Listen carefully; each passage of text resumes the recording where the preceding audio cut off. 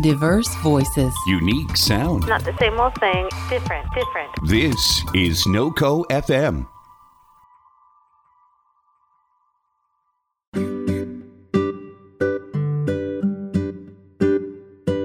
God and Love on Route 80.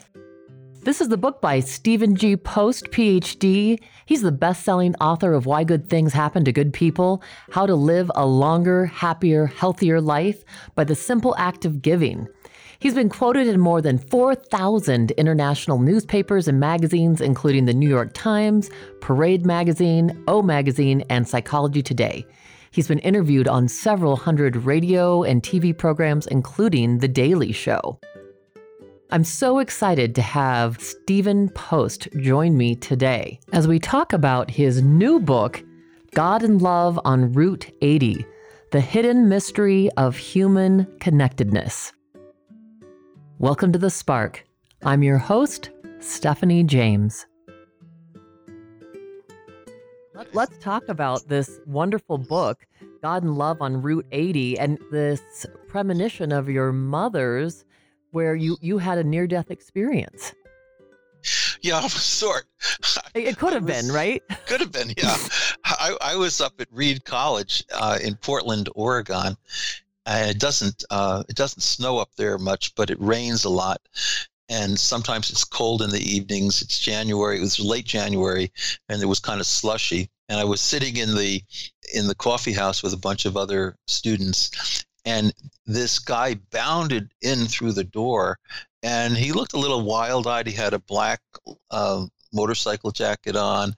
His hair was pretty flashy, and he said, "I'm Andy, and I've got a brand new Harley Davidson Shovelhauser. Who'd like to go for a bike ride? It's the fastest motorcycle on earth," and it was at the time. So I somewhat foolishly said, "I'll go," and so I went out into the parking lot, and I jumped on the back of this huge motorcycle, and he took off, and he hit 140 miles an hour, roughly in about a minute and a half, 2 minutes.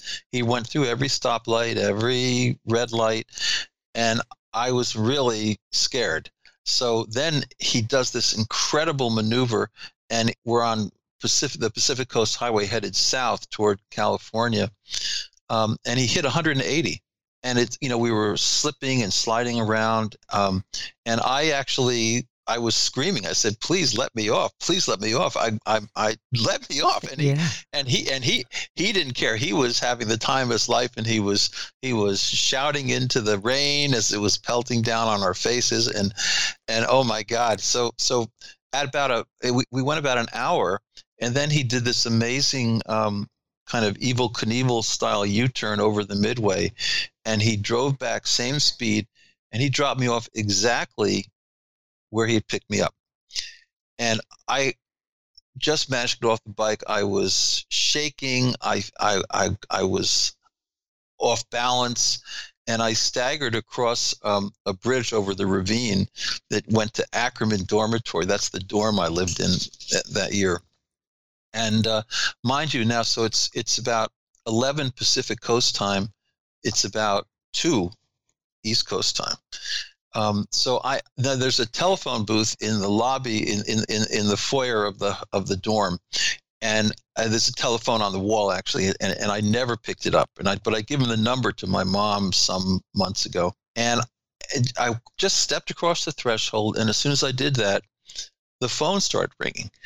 And ordinarily, I would just walk by it because I had nothing. No one could get a hold of me back in the day, I mean, I was studying with Robert Bly and all kinds of people. He was the poet in residence, and I was in my own universe. But somehow I felt pushed toward the phone, and I can't explain it, but it was like an actual push type energy. And so I went over and I picked it up, and I said hello, and it was my mom. And she said, "Stevie, you're alive." Thank God. She said, "I woke up from sleep and I had this incredible feeling. I was sweating. I was frightened. I thought you had died." And I kind of was shocked by it. I said, "Mom, I'm actually okay, but I thought I was dying too."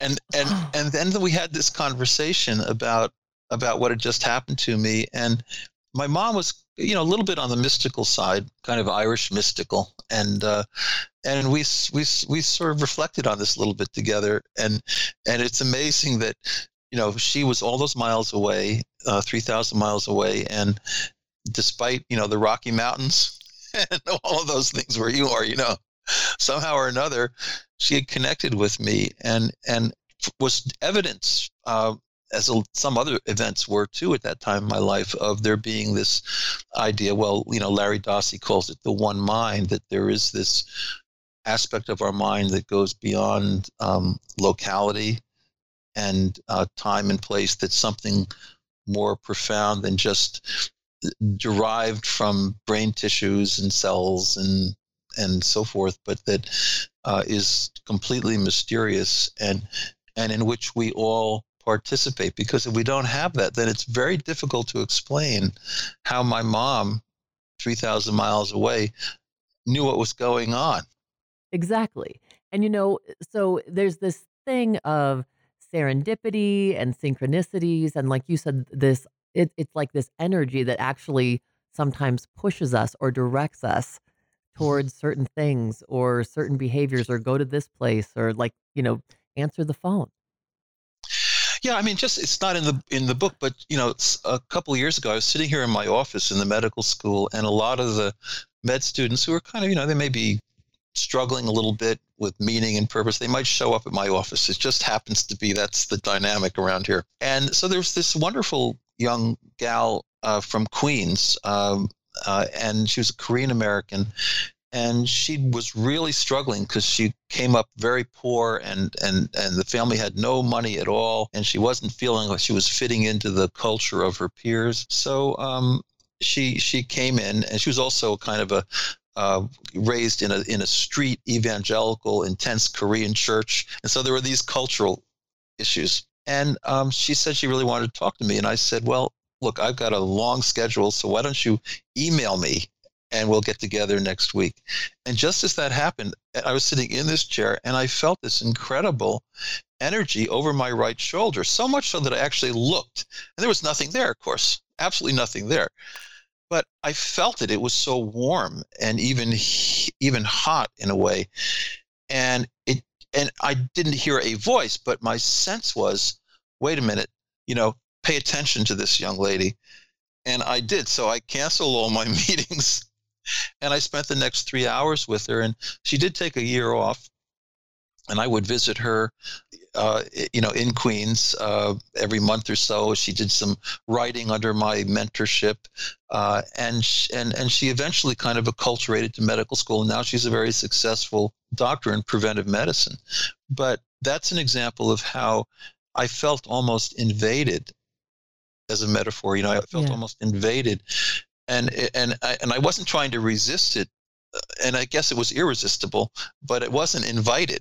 So I felt invaded by this energy of I call it pure unlimited love, and that's what kept me in the room and established that relationship with her.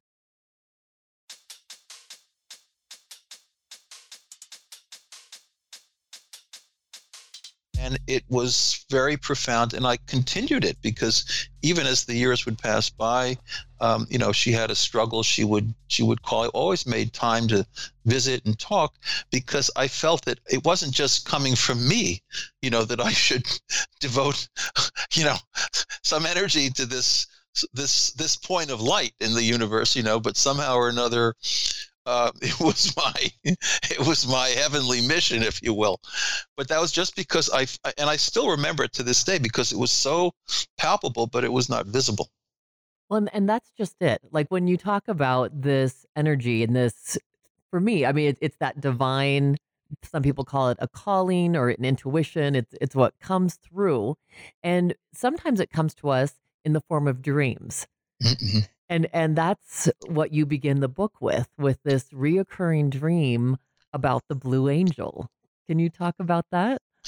Yeah, so when I was a young kid, I was only 12 actually. I went up to Concord, New Hampshire, to a very stodgy Episcopal boarding school known as St. Paul's School in Concord, New Hampshire. And I had always been kind of interested in spiritual readings, even when I was 13, 14 years old. And we had to major at St. Paul's. And I majored in sacred studies, and I was interested in world religions and things.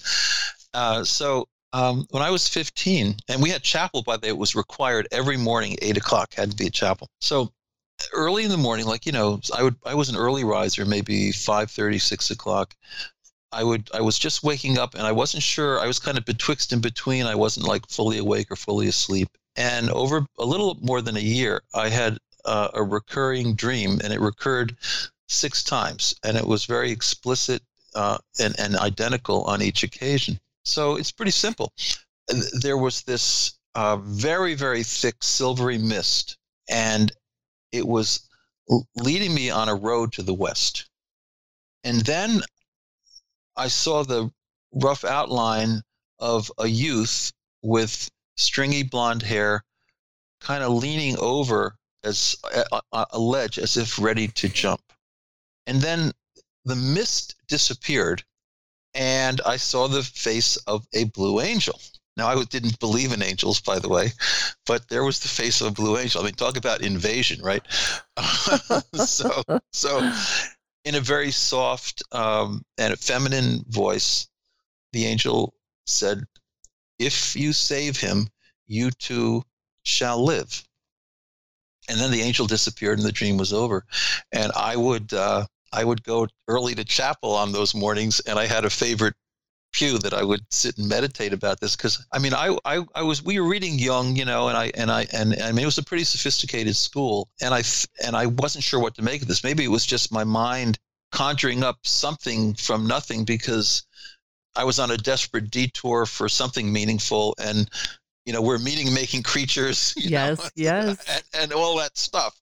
And so the subjectivity was a part of it, but I also felt, because especially as it recurred, as it continued to recur, I thought, wait a minute, this is like this. I believed in the oversoul, because I read a lot of Emerson. The oversoul just kind of breaking into my mundane consciousness and somehow giving me a hint or a wink or a whisper, that there's a destiny involved here. And I had no idea what else to say. But my sacred studies teacher, who was great, Rod Wells, he was so wonderful. And his wife, Julie, actually, now Julie Norman, wrote a blurb for the book. And I still see her, and we talk a lot. She's like 75 years old, and she lives in Vineyard Haven. And she talks about the days of the dream, So Rod took a real interest in adolescent spirituality, because Stephanie, not everybody does. Sometimes people think it's just silliness and put it on the shelf, but he really took an interest in me. And one afternoon we drove from Concord down to New Haven, Connecticut, to Yale Divinity School, because he was a Yale Div grad, and there was a class there on adolescent spirituality that was taught by a famous Jungian psychologist of religion named James Dittes, right? And so I was the featured guest in this class. And there were like 15 Masters of Divinity School students who were going to go into probably the Episcopal priesthood. And they asked me about the dream, and I told them about the dream. And then they had all these wonderful questions. I really loved it. And I mean, they found out that I was a Nazarite, which is to say that I didn't drink or anything like that. And I still don't. I'm a teetotaler, because I somehow believed in the purity of the mind. And they found out that in response to the dream, I'd actually applied to Reed College, because no Paulies, quote unquote, they all went to like East Coast established places. But here I was applying to this college in Oregon, and they were like, "Oh my goodness, no one ever does that." So but it was really great. And I told them, we read Emerson up in Concord, and all my friends, they love it as a literary piece, but I think I'm the only one who really believes it. So I was very Emersonian, and that was the dream. And then when I hit 17, that's the next part of the story. And I go home, and Rod had gotten me a job in the Bronx tutoring kids. And I really wanted to do that, because I tutored in New Hampshire with the French. There were a lot of very poor French Canadian families around the woods in New Hampshire. And there were these schools where we were allowed to tutor, and I loved doing that. But my parents, I was headed for Swarthmore. My parents, after 2 days of arguing, they would not allow me to to do this because they said it's too dangerous to be in the Bronx, and your dad has checked it out and all that. And I didn't even believe that. But ultimately, they said, look, we're not even sure we're going to support you for college if you insist on this. And so I said, okay, I will relent. Then I said, Dad, where am I going to work? And my dad was the president of a furniture store, W&J Sloan, on Fifth Avenue, which was across from Scribner's Books. And, Charlie was, by the way, lived in my dorm. And so, this is the kind of place St. Paul's was. And so my dad knew all of the manufacturers of like lamps, furniture, couches across all of New York. So he said, I got it. You can work in Bill DeBono's lampshade factory.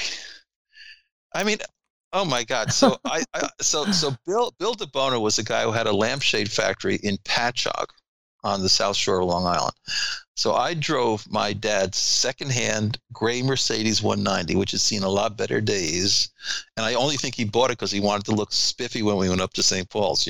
Kind of spiffy.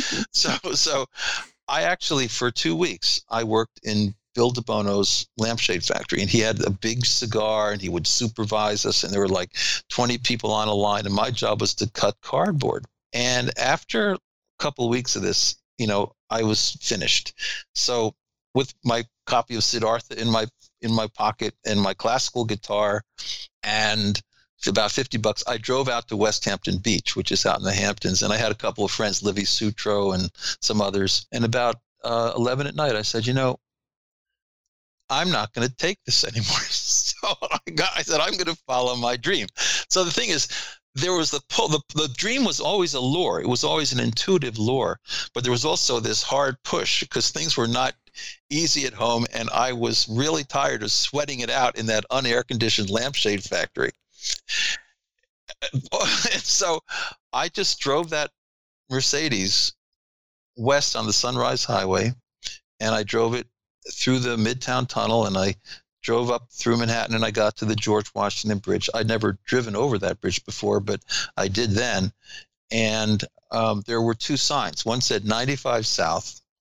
The other said Route 80 West. And of course, being a dreamer, I went 80 West. And I felt pretty good, but about 5 a.m, I was in the middle of Pennsylvania, near Lewisburg, near the Lewisburg exit. By the way, my daughter went to Bucknell, so whenever I had to drop her off at Bucknell, which is in Lewisburg, I always remember my own shenanigans as a kid. So to help put things in perspective, I could, that's where I left the car. So what happened was I was going to turn around because I thought I can get home and my reputation will be untarnished and I'll be a normal human being. But just as I was about to do that, back in those days, cars had generators. They don't have them anymore, but if the generator broke, all the power was finished instantaneously, and the car with the lights were dead, the battery, the engine was dead. There was nothing you could do. So I managed to, when that happened, get over on the right shoulder, and I looked. It was just sort of twilight, and there was nothing but miles and miles and miles of wheat fields, because that's what Pennsylvania is, in the middle of it anyway. And there were no phone booths, nothing. So I did the only thing that a young guy could do. I took a piece of paper out of the glove compartment, and in pencil, I wrote, to the Pennsylvania State Police, please return this car to Henry A.V. Post, 44 Davison Lane East, West Islip, New York, from 516-669-5655, from his son, who no longer works in the lampshade factory. It was terrible. But I thought, I thought that somehow the car stopping like that was a sign to me that I should continue, because I was thinking about turning around, but the car stopped. So I thought I have to go west. So I had my guitar, my Siddhartha, and I put my thumb out, and this big, huge white truck came by, and a guy flung the door open immediately. And he said, where are you going? And I said, I'm going west. And he said, I can get you to Chicago. His name was Gary. There's a lot about this. But eventually what happens is, I called my mother, by the way. I spent a couple of days in Grant Park in Chicago playing Villalobos and earning some money off the benches. But I caught on with a group of hippies. And as we drove west on 80 goes through Nebraska. And when we got just before Lincoln, one of the gals in this troop said to me, you really ought to call your mom. And this is about 5 days into the trip, and I said, okay. So I went to a phone booth and I called my mom, Colette. And she said, oh my God, you're alive. We can call off the Pinkertons. And I said, somewhat mischievously, I said, Mom, why did you call the Pinkertons? Didn't you get my note? And she said, we got it. We got the car back to us in the shop, and we should have let you tutor in the Bronx. Now where are you going? And I said, Mom, I said, well, I'm heading west. I'm following this dream. And my mom said, well, where are you going to go? And I said, I don't know, but you have cousin George's address. So I had this wonderful cousin who was older than me, George Lamont, and he'd gone to Chapel Hill. He did 2 tours of duty in Vietnam, and he was living in the Mission District, and he was part of that sort of Vietnam vet subculture. So I showed up at 4 Chenery Street, and my cousin George made a pallet for me on the floor in the living room. It's just a 1-bedroom apartment. And I spent the summer there. I joined the Nichiren Shosho Buddhists. So I was chanting Nam Myoho Renge Kyo with all these people. It was very beyond time and place and very mystical, and I loved it. And there was an old Japanese man named Gus who'd actually been interned in Hawaii during the Second World War. And he took a liking to me, and he would follow me as I went to all these Hispanic restaurants and played Granados and Tarrega and things like that, and sort of beefed up my wallet. And I was not going to go to college. I don't need college, at least not now in my life. But I drew a really, really bad draft lottery number. And I called the people at Reed and I said, look, I know I turned you down some months ago, but you need to open up a place for me. And they did. And so early September, I'm on the Chenery and Market in front of the temple, and there's Gus and George and 4 or 5 other people, and they gave me something, which a lot of people don't know about this, but you can Google it. It's called a Gohon Zone. It can be Chinese too, but it's a Japanese Buddhist scroll, and it's about 4 or 5 feet long, and it gives you great fortune. And it's got some wonderful symbols about universal mind and about interconnectedness and about kindness. And Gus explained this to me, and so I scrolled it all back up, put it in my backpack, and then I said goodbye to everybody. It was a tough scene because I loved being there. And I took the Market Street bus, and I got off. It's a couple of blocks from Golden Gate Park, and I walked to the park, and I walked across the park, which is a long walk, like 20 minutes, and I got to the base of the Golden Gate Bridge. So now it's like 8 in the morning, and it's so misty and foggy, but kind of effervescent too. And I couldn't see more than about 2 feet in front of, maybe 3 feet in front of my eyes. And I walked on the left side there's a pedestrian walkway, and there's a railing that was at that time only about waist high. Now it's actually about head high, and there's all kinds of nets, because they want to keep people from jumping off. But at that time it was a lot more risky, I guess you could say. But anyway, I'm walking across, and I get to the middle of that big span, and I hear this ruffling noise to my left. And I squinted, and I looked, and there I saw a face that looked like the face I saw in my dream. Very much like it. And the stringy blonde hair. And there was a guy who was leaning out off a ledge on the other side of the railing, and he was about to jump. And I just completely froze. And he caught me out of the corner of his eye. And it's like I had invaded his sacred moment, And I said to him, I truly hope that you're not planning to jump. And he just railed at me. I mean, he started screaming, and he was quoting, from Macbeth, life is empty nothingness. And I listened to him, and I said, I kind of believe that too. We're all struggling for meaning. I could be on the ledge. You could be here.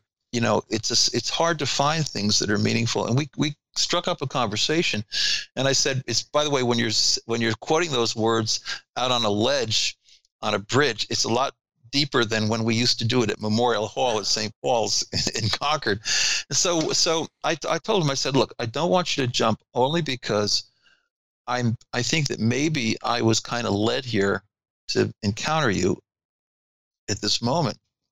And he was just indignant that he said, you're crazy.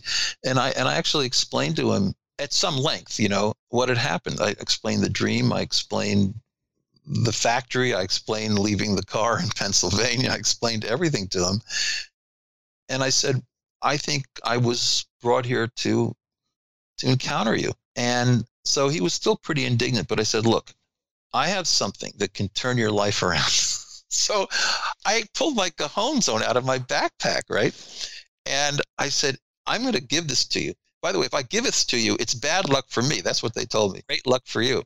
So I said, if you take this, your life is going to turn around. And he was still incredulous. But I said, look, I want you to come across the railing and stand here with me, and I will explain this to you. So believe it or not, his name was Harry. He came across, and we talked about this. And I explained the symbols, and I said, I want you to make me a promise. If I give this to you, you have to promise me something.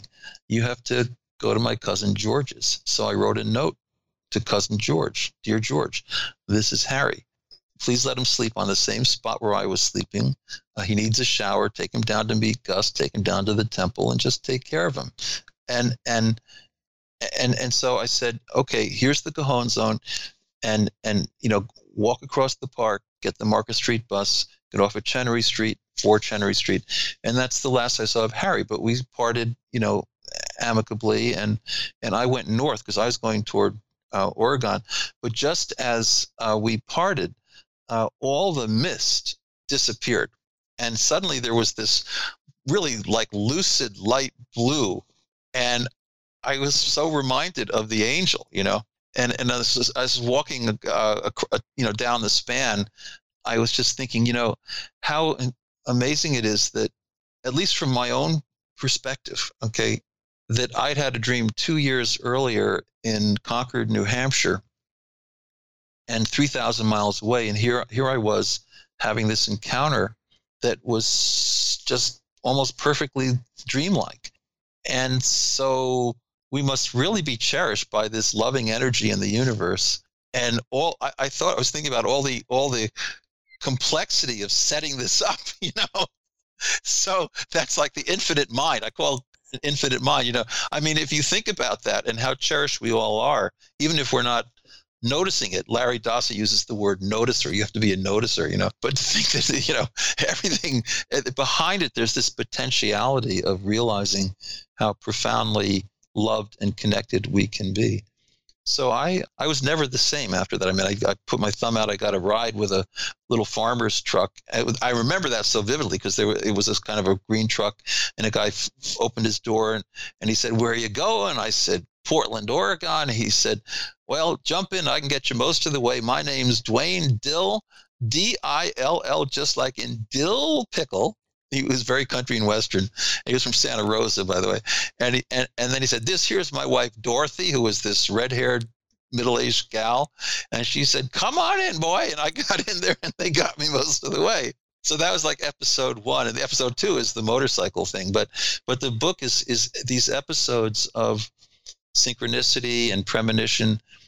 And I've lived a pretty normal workday life. I mean, I've been functional in lots of good medical schools and things, but I've told my students about these experiences over the years and kind of challenged them a little bit. And I've been happy that a lot of times they'll respond, "Well, I had this experience," and they're kind of inhibited because it's such a, the idea is that if you're a scientist in a big medical school, you've got to be a materialist or a physicalist, and the idea that there could be something more than that, it takes a little courage to even think about it.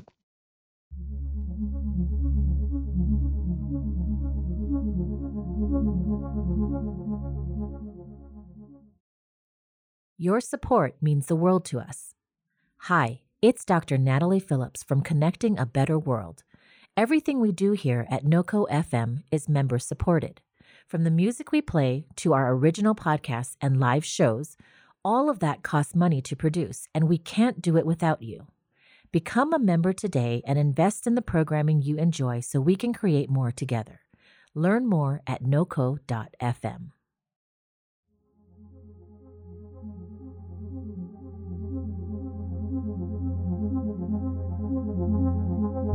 One of the quotes that you have in the book is, "God will provide the perfect driver as needed to help along the rough spots on the journey."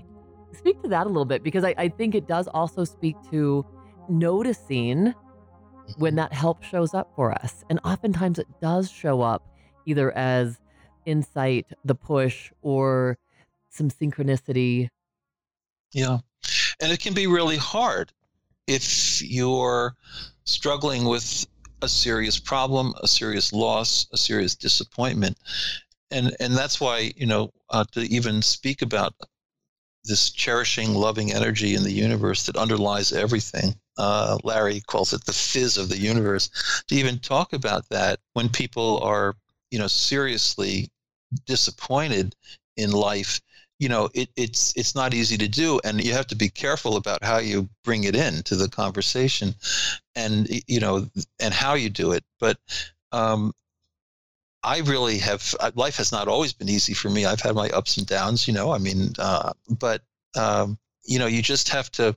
You just have to know that down the highway, God, this infinite mind has something of a solution planned. You may not be able to anticipate it. I don't believe we make our lives like, we make something like a piece of ceramics, but it's more responding to the people who just are brought into our path. Yeah, so absolutely. And I mean, like, for example, what in the book, there's a fairly poignant moment when I've been in Cleveland for 20 years at Case Med and had done very nicely there.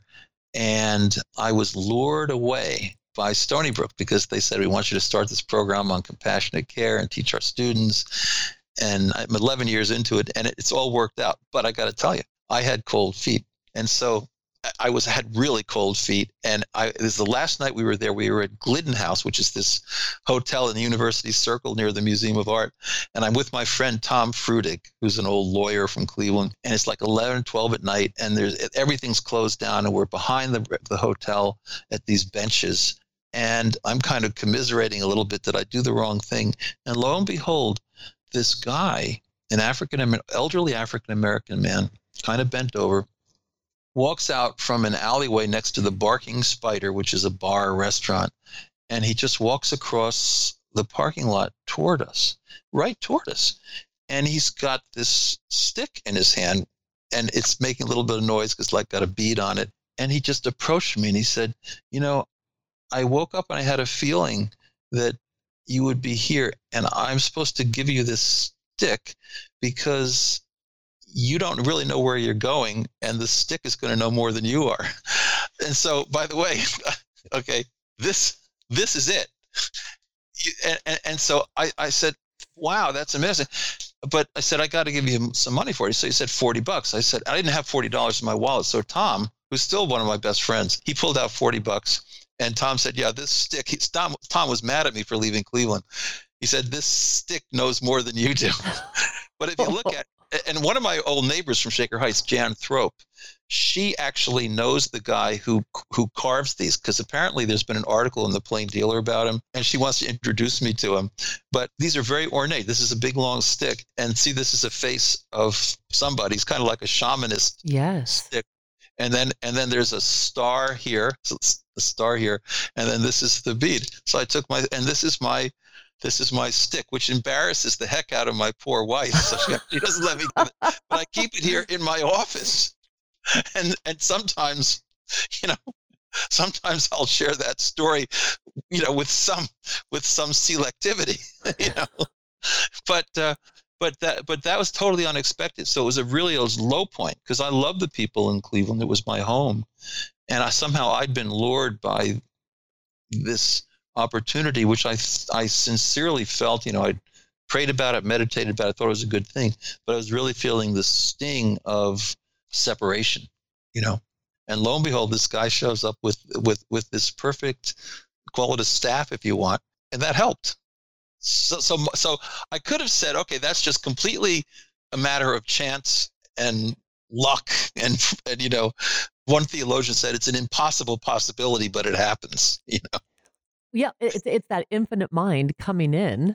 Yeah. Right. To me, it was completely it was proof to me of this kind of infinite one mind that we all participate in. And I mean, we have our individuality too, but but we're all part of that. And so this guy from the Cleveland ghetto could just come out at the right point at night with this stick, and then he wandered away. But it was amazing. So I actually did a bookstore signing in Coventry and Cleveland Heights at Max Back's Books, and Jan came, and she was so enthusiastic. She'd read the book, and she said, "I know that guy. I know that guy." I think that's so awesome. And, I have to share with you too that I had one of these moments in my life. I've had several moments like this. And I think if people think back and if they notice the nudging or they notice the people that show up with the sticks, they can really start keying in on this. But I remember 25 years ago being in Vail, Colorado at my aunt's home and literally had 14 of my very favorite friends from college and high school. And all of us were up there having this big ski weekend. And I got ready to go to sleep Saturday night, our last night there. And as I got into bed, I was sharing a room with my friend Elle, and I said, I am overwhelmed right now with this sense of sadness. And here we had been having a blast, but I had tears in my eyes. And I said, and at the time I lived in Denver and I was working at a psychiatric hospital. And the direct voice I was hearing was saying, you need to move back to Fort Collins. And I told her this. I said, I don't know what this is. It's the strongest urge I have felt. I feel like I'm hearing this voice that says, you need to leave. And I said, I feel like I need to do that. And she's like, why in the world would you do that? You have your very best friends. You work with these wonderful women in Denver. You're the only person that's not mastered level on the therapy staff. Like, life is going great for you. And I said, this is so strong. I can't ignore it. So it was January 14th. I remember this. And when I woke up, it was January 14th. And I called my mother who lived in Fort Collins. And I said, you know what? I said, I have this strong urge. I don't know what the deal is, but my lease is up February 1st. And I feel like I need to come back to Fort Collins. And she's like, well, ironically, the guy that rented from their other house, he also was leaving February 1st. So she's like, there's a place for you. You can come. And I said, okay, I'm going to go and give my 2 weeks notice tomorrow, right on Monday. So I go and I give my 2 weeks notice. I move back to Fort Collins. But here's the thing.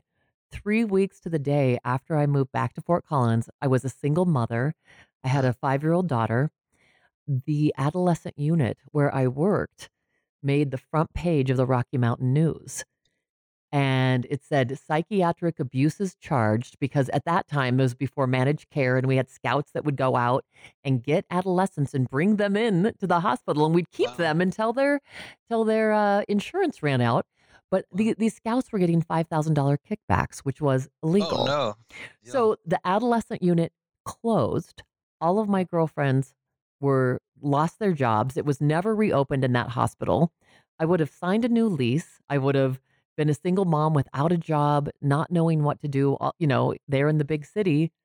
And so it was extreme, divine guidance.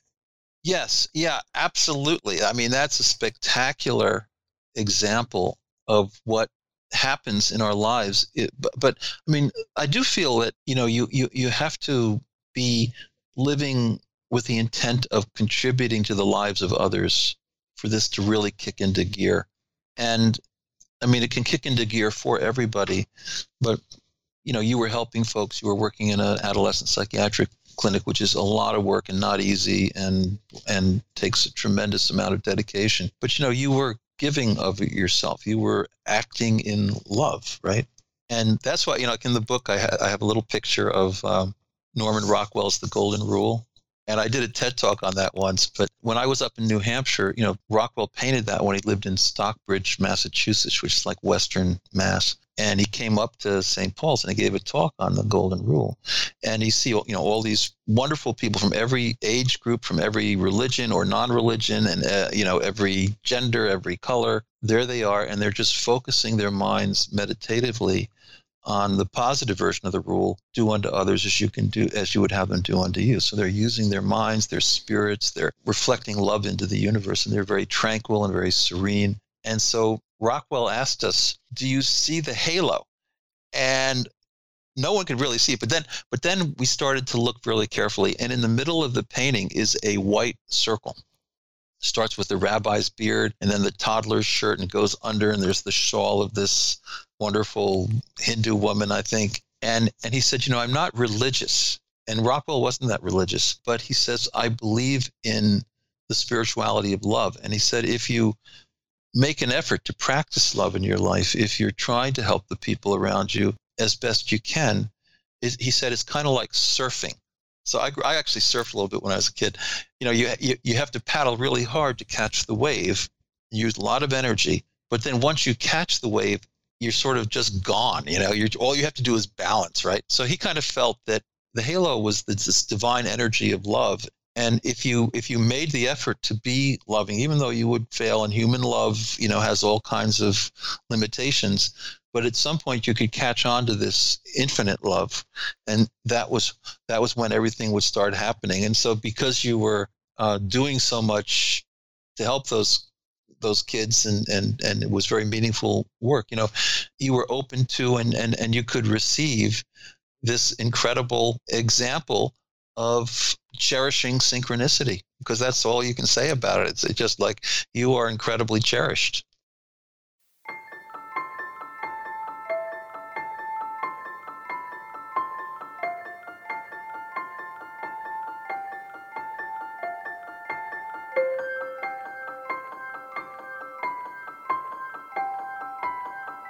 And I want to talk about that just a little bit more while we have a little bit of time left, because, one of the things that you spoke about too is love being the greatest healer. Mm-hmm. And so, and I love your give and glow. Yeah. That is so perfect. Giving and loving and contributing to the lives of others is the prescription for meaning and at least some degree of happiness in our lives. I love your prescription for happiness, because it's exactly what you were just talking about. As we give of love, right, then we are open to this abundance of it already showing up and flowing through us.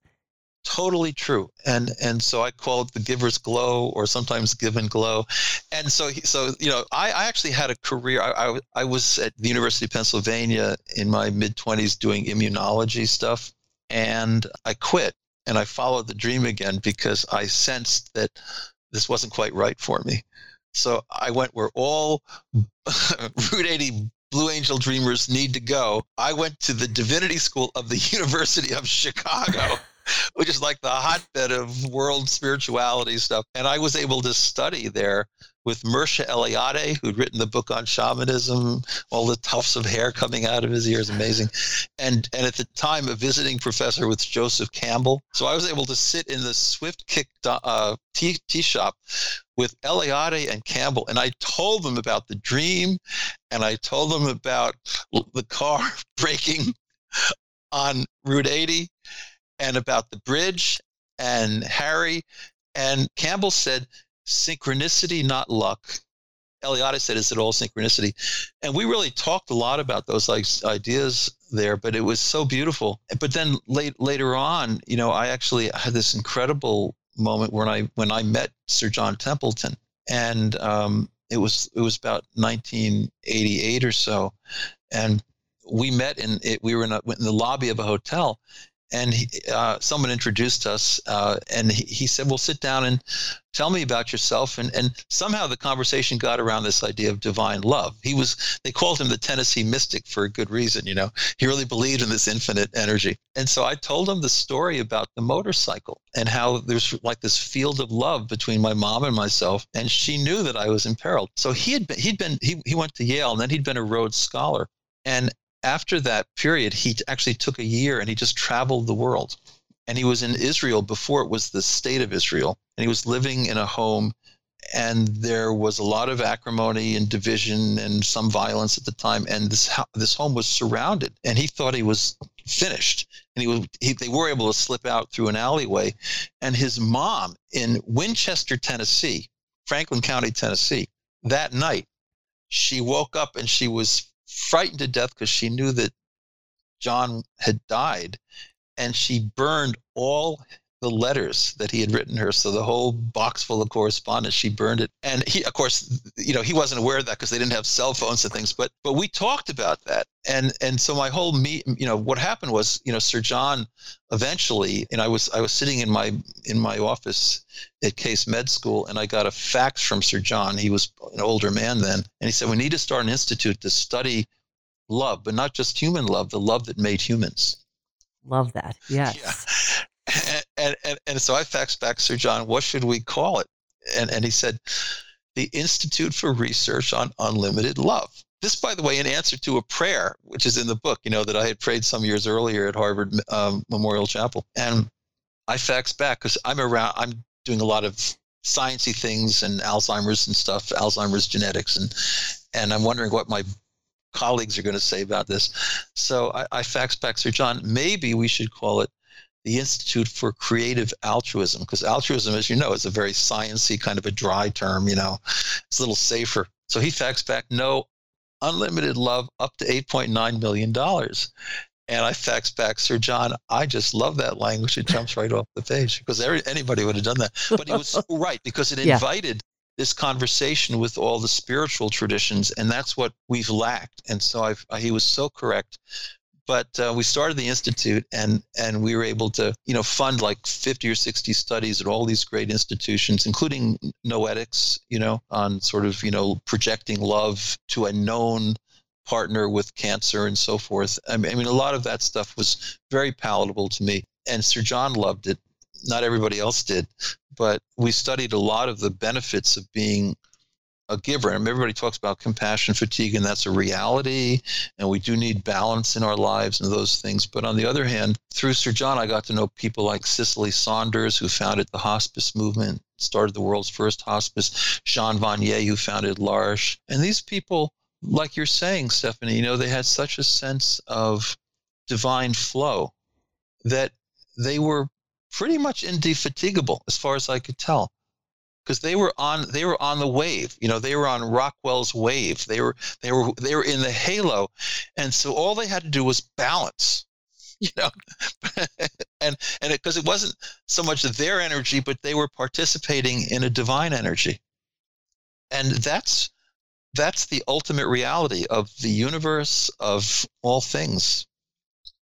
So the essence for so much of this, as we open our own hearts and can be conduits of that love in the world, then we do experience riding that wave, and we can find the balance to continue in that flow. Yeah, and I have a meditational practice. I mean, I'm usually up very early. I'm up about 4:30 in the morning, and I'm up early, partly because it's just natural to me, and I don't really believe sleep science. Sorry about that. I mean, it's statistics is all it is. It's but the Kabbalistic Jews, they said early in the morning is the best time to pray and meditate because you sort of get up out of sleep. It's kind of like when I had the dream in St. Paul's, and you don't really feel that you're within chronological time, and you don't really feel like you could be any place. Actually, you could be in Cleveland, you could be in New York or Fort Collins. I mean, and so you're kind of beyond time and place. And then if you meditate in a loving fashion, you can connect with this infinite mind, and your loving thoughts and loving intentions can become more manifest. And I do believe that. And so you can sort of, by having a spiritual practice, you can keep yourself a little closer to that energy. Although if I don't do that, I'm just like any other person, I can fall full chested on my horn because the guy in front of me had the audacity to slow down at a yellow light. I mean, especially the Long Island Expressway, which comes into the book, incidentally. So, I mean, it's a very rough place. And so you do have to cultivate the inner light. Yeah. And if you do that, and I think visually about the day, I know I'm going to encounter these 10 people or 15 people over the course of the day, and I have these meetings, I kind of anticipate, well, this person lost a spouse, so they're going to need some compassion. This person has a big project but is not working, so they need a little creative insight. Or this person made a medical mistake yesterday that maybe resulted in a fatality, and they want to quit medicine So I need to tell them it's okay to forgive themselves. I did that the other day. I said, those who make no mistakes make nothing, and that's true. But it's hard for people to accept that. So I try to think about the folks I'm going to encounter and what manifestation of love they need. Sometimes it's loyalty. Mm-hmm. It's a whole lot of different things. So I don't use the word love in everyday practice around a medical school, but I'm always thinking about the people I'm going to encounter and what expressions of love they need. Oh, my definition of love. So I borrow this a bit from a wonderful psychiatrist who was at the University of Chicago who passed away. I never met him. Harry Stack Sullivan, and really cool guy. And he said, when the happiness and security of another is as real or meaningful to you as your own is still there. As your own, you love that person. Mm. So it's like meaning based, and that works for me because when if you look over the crib of a child or a grandchild, or you're just having a cup of coffee at Starbucks with an old friend who's having a hard time, or you're in the hospice and you're just listening to somebody talk about their life journey, that really works. That when the happiness and security of another is as real or meaningful to you as your own, you love that person. And some people are called to do that for special constituencies. For me, it's been the deeply forgetful, but it can be all kinds of groups, could be adolescent psychiatric patients. Some people are just so called to that. But I do think that in synchronicity, this infinite mind of unlimited love calls us into these opportunities to express love. And if we follow those opportunities and don't just go to Wall Street, because all Paulies go to Wall Street or they become, they become lawyers or whatever. J.P. Morgan was the most illustrious example of a Paulie graduate, that's kind of the role model, right? But if you follow your dream, and my favorite quote of all time, Eleanor Roosevelt, the future belongs to those who believe in the beauty of their dreams. Mm. End of story, Mm-hmm. And I've just been lucky to be able to follow a dream and kind of make my way and not get booted out of these pretty fancy medical schools and be taken seriously, even though people know that there's something about me that's a little unusual. But that's what makes it so beautiful. Truly, that's what makes your journey so beautiful. And I appreciate so much you sharing that bit of wisdom too. That the road isn't always just this clear shot, void of potholes or detours. I love the imagery of life being about a drive, in the middle of the night from New York City to LA, and we only have about 100 feet in front of us illuminated. Right. So as long as we continue on the path, if we take a wrong turn, well, these days we have GPSs. We can get back on the path and we'll eventually get there. We just have to trust and we follow the light. Yeah, I like the GPS analogy because so whatever people have all kinds of different belief systems and so forth, but the GPS is a really cool thing because sometimes you will take a wrong turn or you'll turn that, or somehow it just gets confused and you wind up going the wrong way. But you've plugged in San Francisco, so you're going to get there. And so whatever your worldview is, whatever your theology might be, your teachings might be, the point is they should all get us to pure unlimited love. We all have this GPS within us, and we just have to follow it. There may be some desperate detours, Yes. Yes. And there may be some mistakes and, I wish I'd done that differently, but we have in our hearts this GPS and it will get us where we need to go, even though we don't understand exactly where that is. And there's the point that we can come back no matter how lost we may feel and tune in to that inner GPS. Yes. And it will guide us in the right direction. Yes. Stephen, thank you so much for being here with us and for being with me on the show. It's absolute delight. Well, it's a delight for me to be here with you, Stephanie. You do such a beautiful job. You're completely wonderful in what you do and what you bring to it. Too, you've clearly been guided, and you've got a lot to say that will free people up so they can be disinhibited. I use that word, just be disinhibited from this kind of dry materialism and recognize that there's a wonderful enchantment and mystery, but we have to be open to it.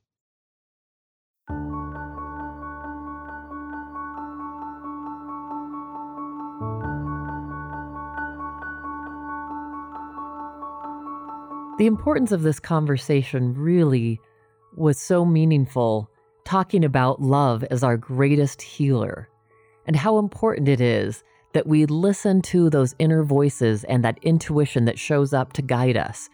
Like we talked about at the end of our interview, finding our own inner GPS that will help provide the perfect guidance along our way, wherever our journey takes us.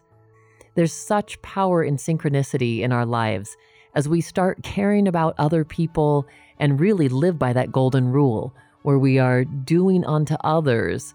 And I love also I think Larry Dossey had a twist, which is do unto others as they would have done unto them, where we're really showing up and we are giving to other people, where we're loving and contributing to their lives. And as we do that, then we do find the meaning in our life and we do find an inner happiness. And I think that's part of what Stephen was talking about with the give and glow. I am so thankful to have had this time with Stephen Post.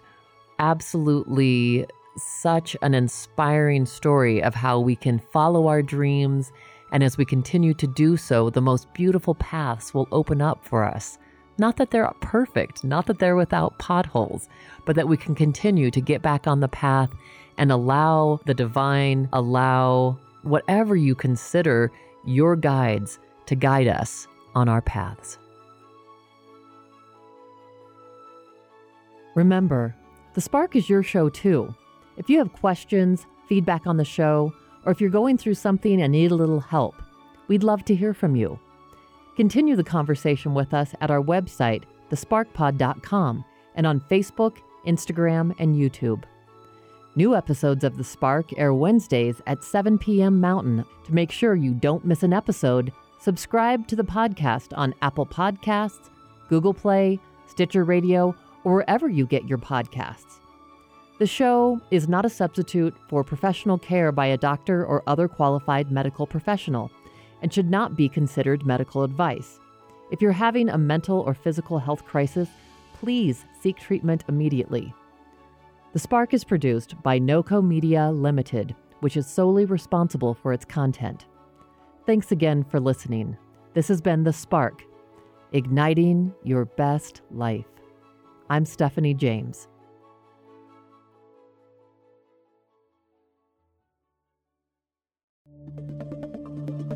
This has been a production of NoCo FM.